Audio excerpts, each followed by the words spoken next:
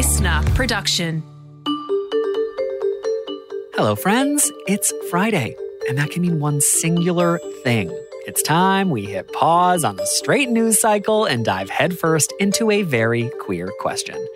Because come on, let's be real. I know you have queer questions about what's going on in the world. You don't have to pretend. And you're in luck, because we here at Come Out Wherever You Are, we have queer answers. Today's question is quite simple. Why is everyone talking about Singapore? To answer it, we are going to need to backtrack a bit. Singapore, officially the Republic of Singapore, is a sovereign island country and city-state in maritime Southeast Asia. It has the third highest population density in the world. It has 4 official languages: English, Malay, Mandarin, and Tamil. And according to the Pew Research Center, Singapore is the world's most religiously diverse nation, with 31% of its population practicing Buddhism and 18% practicing Christianity. In short, it's a melting pot. And what happens when you mix a bunch of different types of people together? Well, they disagree about a lot of things, don't they? And this, my friends, has caused, both historically and presently, quite a bit of tension when it comes to LGBTQI+ rights. Now, Singapore is known for its conservative values. Some say it's the most conservative capitalist country in the world, with dominating religious and political parties often focusing their efforts on maintaining traditional values amongst the people of Singapore. So it would have come as a very big shock to some locals when Prime Minister Lee Hsien Loong declared during his National Day rally speech that the country would repeal its controversial 377A gay sex law, which was added to the Penal Code back in 1938 under British colonial rule. The PM, whose nephew is gay and married his partner in South Africa back in 2019, said this: "Private sexual behavior between consenting adults does not raise any law and order issues. There is no justification to prosecute people for it, nor to make it a crime." He also said, "I believe this is the right thing to do and something that most Singaporeans will now accept. This will bring the law into line with current social mores and, I hope, provide some relief to gay Singaporeans." So, that's the news that started this conversation. Singapore has repealed its 377A homosexuality law. But why is our community and the Aussie media still talking about it? Let's answer some questions that I'm sure you already have. Question number 1. What is Section 377A? Verbatim, the Penal Code states any male person who, in public or private, commits or abets the commission of or procures or attempts to procure the commission by any male person of any act of gross indecency with another male person shall be punished with imprisonment for a term which may extend to 2 years. Translation: men can't have sex with men. Got it? Question number 2. What about women? Interestingly, the law does not criminalize sex between females. They got off scot-free. Question number 3. Why was it created initially? According to historians, Section 377A was actually created back in 1938 to deal with the problems of public male prostitution, which were rife back then, not because homosexual behavior was seen as unacceptable. That's something we added on later. Question number 4. Is this the first time they've tried to repeal it? Like, when did this all start? Section 377A has been repeatedly challenged more recently. So back in 2010, 2012, 2018, and then that 2018 challenge lasted into 2020 and 2022, all as being unconstitutional. So far, all of the challenges have made chiefly based off of Article 12 of the Constitution of Singapore, which guarantees all persons equality before the law. And then there's Article 9 of the Constitution, which guarantees all persons the right to life and the right to personal liberty. But unfortunately, each time the challenge has failed. Question number 5.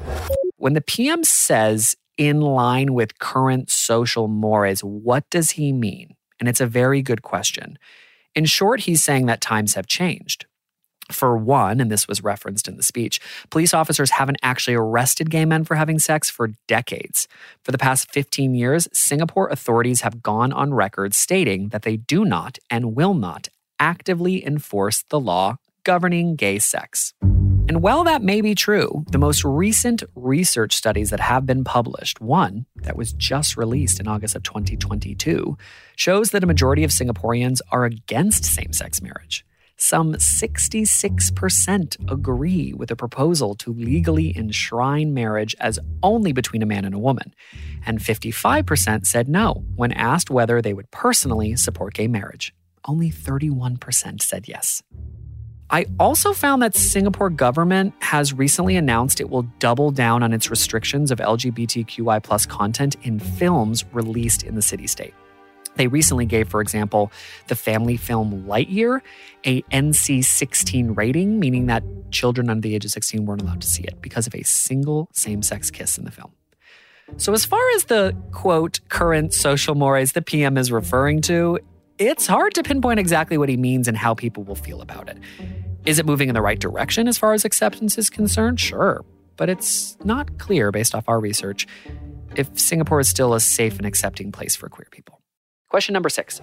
If people aren't being arrested and put in jail, then why does the law being repealed matter? According to many local LGBTQI+ activists, Singapore is a country in which many people take their social cues from the government. I'm quoting here. If the government says that something is not acceptable, it's criminal, and it builds in the mindset of Singaporeans. Consequently, they're less open to having conversations about sexuality. Even though gay men might not be prosecuted in Singapore, a lot of them live in fear of their identity being exposed. Or if they do come out as a gay person, they fear that they might be subject to a lot of discrimination. In the past, if you came out to your parents, they might reply with "but it's illegal." Now, they can't say that. Question number 7. It's a pretty religious nation. How do the churches feel?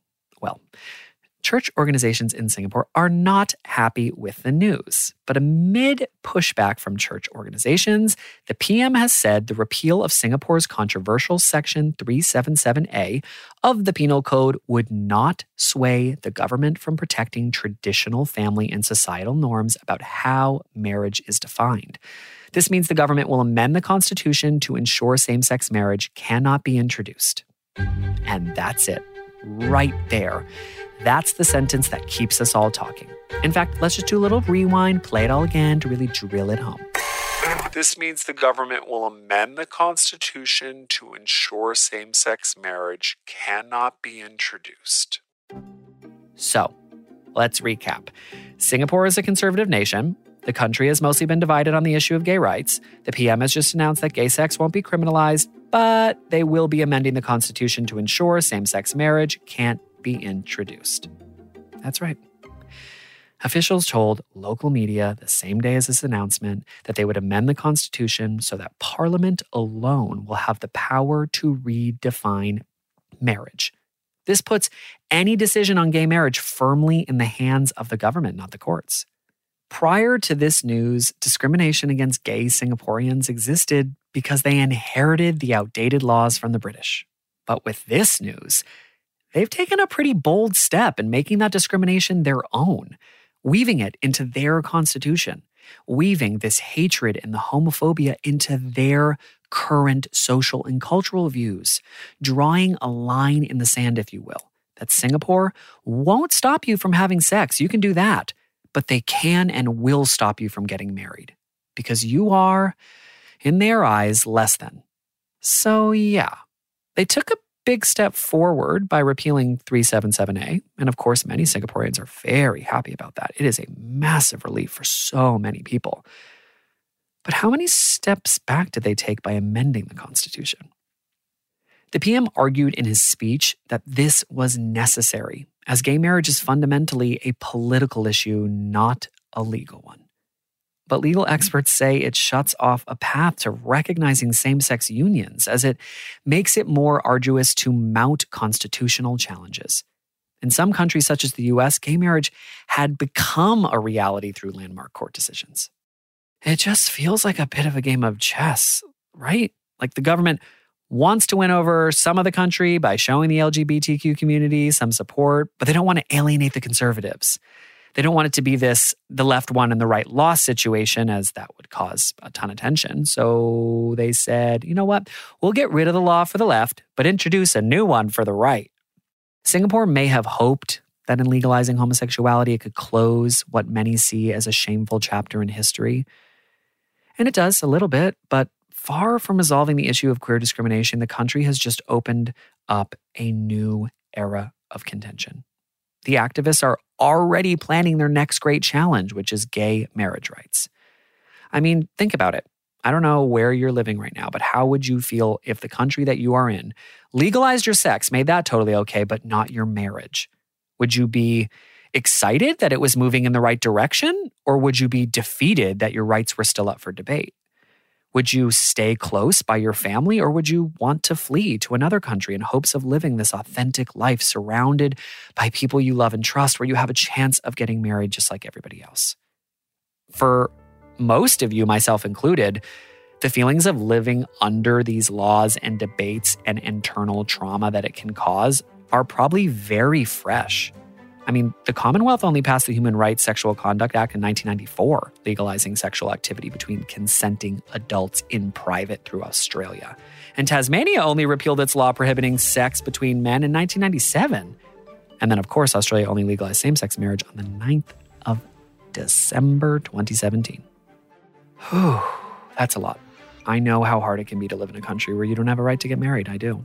My heart, it goes out to Singapore, and I'm really hopeful that things continue to change in that country in the right, more accepting direction. You can share your opinions with us on Instagram at comeoutwhereveryouare, just spell the words out. And in the meantime, stay tuned for more coming out stories and issues that matter most to our community, in and outside of the closet.